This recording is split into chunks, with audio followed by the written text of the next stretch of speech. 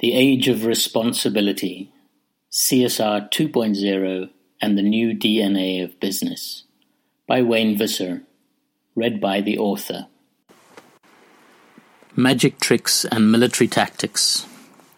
Why is BP such a good example of the age of marketing, which is characterized by misdirection? Well, we must begin by asking what is meant by misdirection.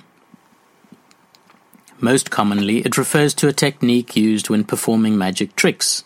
One hand distracts, often using a shiny object like a coin, while the other performs the deception. That is why we say, the hand is quicker than the eye, and we are victims to a sleight of hand. In the movie Swordfish, the main character, Gabriel, reminds us that what the eyes see and the ears hear, the mind believes. A typical distraction method is to use a large gesture, like dramatic sweeping arm movements, to conceal a small gesture, like using a hand to quickly hide an object. One of the greatest modern maestros of misdirection is British TV celebrity illusionist Derren Brown. In his Trick of the Mind programs, he tells us that he achieves his results using a combination of magic, suggestion, psychology, misdirection, and showmanship. One of my favorite setups is where Brown simultaneously plays 9 of Britain's top chess players, including 2 Grand Masters. He seats them in a circle and makes a move against each player, one at a time, achieving a remarkable 4 wins, 3 losses, and 2 draws. Unbeknown to them, what he is really doing is remembering and mimicking the moves of players opposite each other. Hence, they were not playing him, but each other. In sports, we have misdirection in the form of the feint, in fencing and boxing, which involves attacking into one line with the intention of switching to another line before the attack is complete. Similarly, in American football, there is the counter-tray, where the offensive team feigns rushing one way, then attacks the defense in the opposite direction. Also in rugby, we have the time-honored dummy pass or dummy runner. Apart from sport, history is also full of military examples of feint attacks and feint retreats used to deceive enemies. For example, during the Battle of Hastings, the Norman cavalry feigned retreat. As a result, the pursuing Saxons forfeited the advantage of height and the line was broken, providing the opportunity to fight in single-handed combat on a neutral vantage point. Another famous feint retreat is the Parthian shot, whereby the Parthian or ancient Iranian mounted archers would feign retreat, then at full gallop turn their bodies to face and shoot the chasing enemy. Not surprisingly, misdirection is also a favorite tool of government intelligence agencies. One popular tactic is called the limited hangout. Victor Marchetti, a former special assistant to the deputy director of the CIA and author of Propaganda and Disinformation, How the CIA Manufactures History, explains it as follows. A limited hangout is spy jargon for a favorite and frequently used gimmick of the clandestine professionals. When their veil of secrecy is shredded, and they can no longer rely on a phony cover story to misinform the public, they resort to admitting, sometimes even volunteering, some of the truth, while still managing to withhold the key and damaging facts in the case. The public, however, is usually so intrigued by the new information that it never thinks to pursue the matter further. Criminals, of course, know misdirection well, especially pickpockets. Often working in teams, the pickpocket or their partners in crime will typically ask a question or bump into their victim to distract them from the thievery in progress. Dickens' timeless pickpocket Fagin, in the musical version of Oliver Twist, sings, "Dear old gent passing by, something nice takes his eye. Everything's clear, attack the rear, get in and pick a pocket or two." In misdirection, what is said is as important as what is done. Beyond simple lying, which is an all-too-common technique in and of itself, the use of psychobabble and technobabble has become especially rife.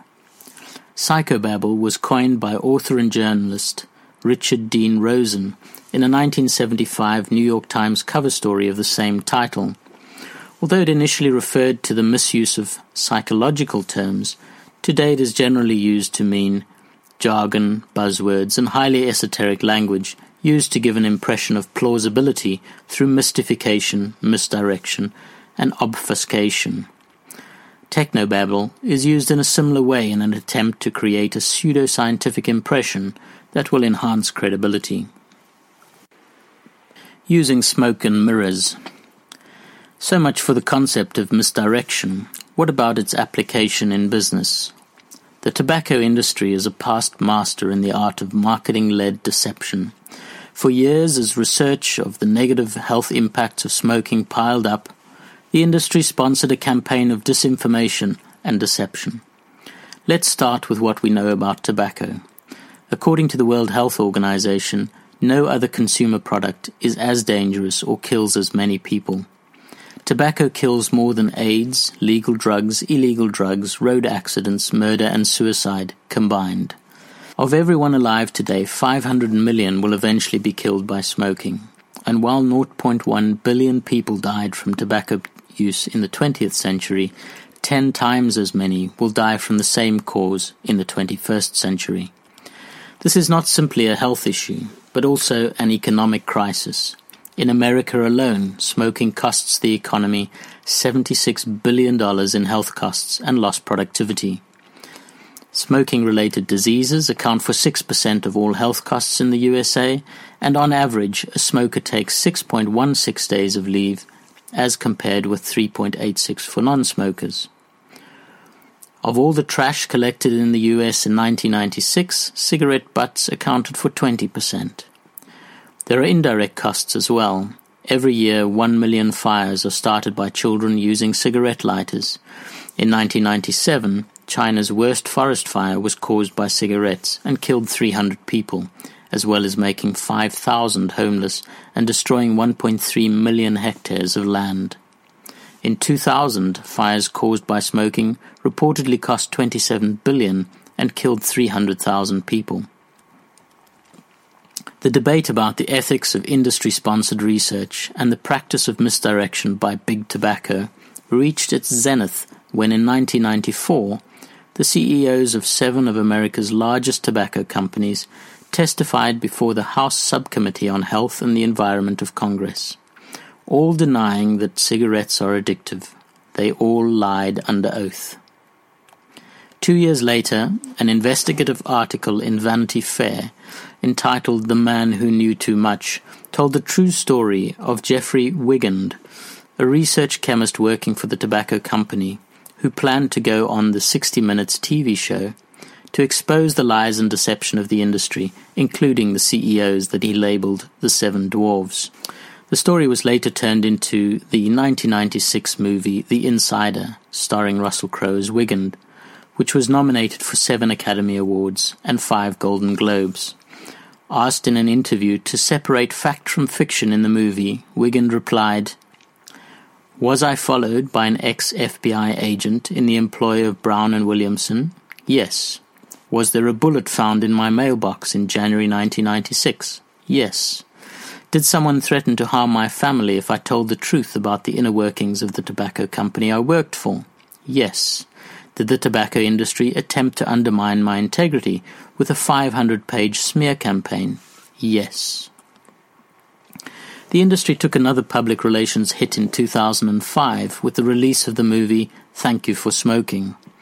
It is a satirical comedy that follows the machinations of Big Tobacco's chief spokesman, Nick Naylor, who engages in PR spin on behalf of cigarettes while trying to remain a role model for his 12-year-old son. Among the more amusing black humor scenes is one where Naylor and his friends, a firearm lobbyist and an alcohol lobbyist, meet every week and jokingly call themselves the Merchants of Death or the Mod Squad. Of course, Hollywood represents the lighter end of a far more serious and significant anti-tobacco lobby that has built momentum over the past 2 decades. We have simultaneously seen a United Nations World Health Organization campaign and numerous governments passing legislation restricting smoking in public places and banning nearly all forms of tobacco advertising. The tobacco companies themselves have been scrambling to regain their lost credibility and to present a more responsible face, seemingly with some success. For example, companies like British American Tobacco, have engaged in extensive stakeholder consultation exercises, and since 2001, their businesses in more than 40 markets have produced social reports, many of which have won awards from organizations as diverse as the United Nations Environment Programme, PricewaterhouseCoopers, and the Association of Certified Chartered Accountants. BAT has also been ranked in the Dow Jones Sustainability Index, the FTSE Ethical Bonus Index, and the Business in the Community Corporate Responsibility Index, and they funded Nottingham University's International Centre for CSR. If these accolades and associations are to be believed, responsible tobacco is not an oxymoron after all. Sowing the seeds of doubt. You might be forgiven for thinking that tobacco is an outlier. After all, no other industry, with the possible exception of armaments, kills people so systematically and publicly. Yet the tactics of misdirection are pervasive in businesses across all sectors. If anything, big tobacco simply served as inspiration for others to follow. For example, speaking about the climate change denial lobby, former US Senator Tim Wirth, who spearheaded environmental issues as an Undersecretary of State in the Clinton administration, concluded that they patterned what they did after the tobacco industry. Both figured, sow enough doubt and call the science uncertain and in dispute. That's had a huge impact on both the public and Congress. In a 2007 article for Newsweek called The Truth About Denial, Sharon Begley warned that outside Hollywood, Manhattan, and other habitats of the chattering classes, the denial machine is running at full throttle and continuing to shape both government policy and public opinion. Since the late 1980s, this well-coordinated, well-funded campaign by contrarian scientists, free market think tanks, and industry has created a paralyzing fog of doubt around climate change.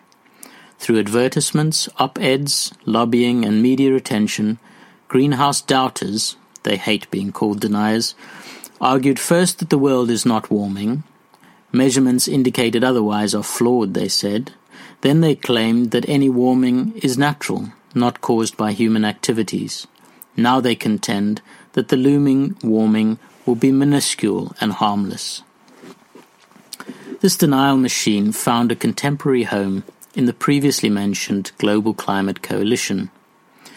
The coalition, comprising mainly of US companies with vested interests in the status quo, including virtually all of the large chemical, oil and motor companies, was set up in 1989 after the first Intergovernmental Panel on Climate Change report, ostensibly to coordinate business participation in the international policy debate on the issue of global climate change and global warming. Translation: to lobby against the emerging consensus of climate science and policy development, brought about by the IPCC, comprising around 2,500 of the world's most respected scientists, and the Kyoto Protocol, signed and ratified by 187 states, excluding the USA.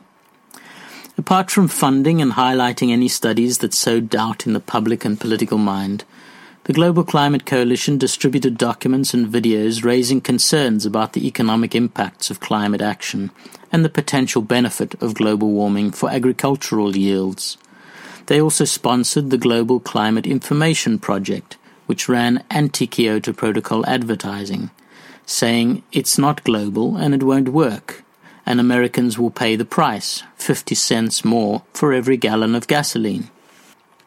It is perhaps not surprising that among the Global Climate Coalition's PR spin doctors were Stephen Milloy, who, according to investigative journalist George Monbiot, was first funded by tobacco company Philip Morris, and Bruce Harrison, ironically considered the founder of Green PR because of his work for the pesticide industry in the 1960s, when he helped lead the attack on author Rachel Carson and her critical treatise, Silent Spring.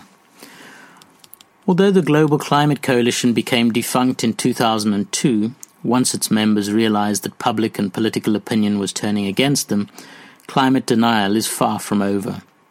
A 2007 report by the Union of Concerned Scientists, entitled Smoke, Mirrors and Hot Air, documents how ExxonMobil adopted the tobacco industry's disinformation tactics, as well as some of the same organizations and personnel, to cloud the scientific understanding of climate change and delay action on the issue.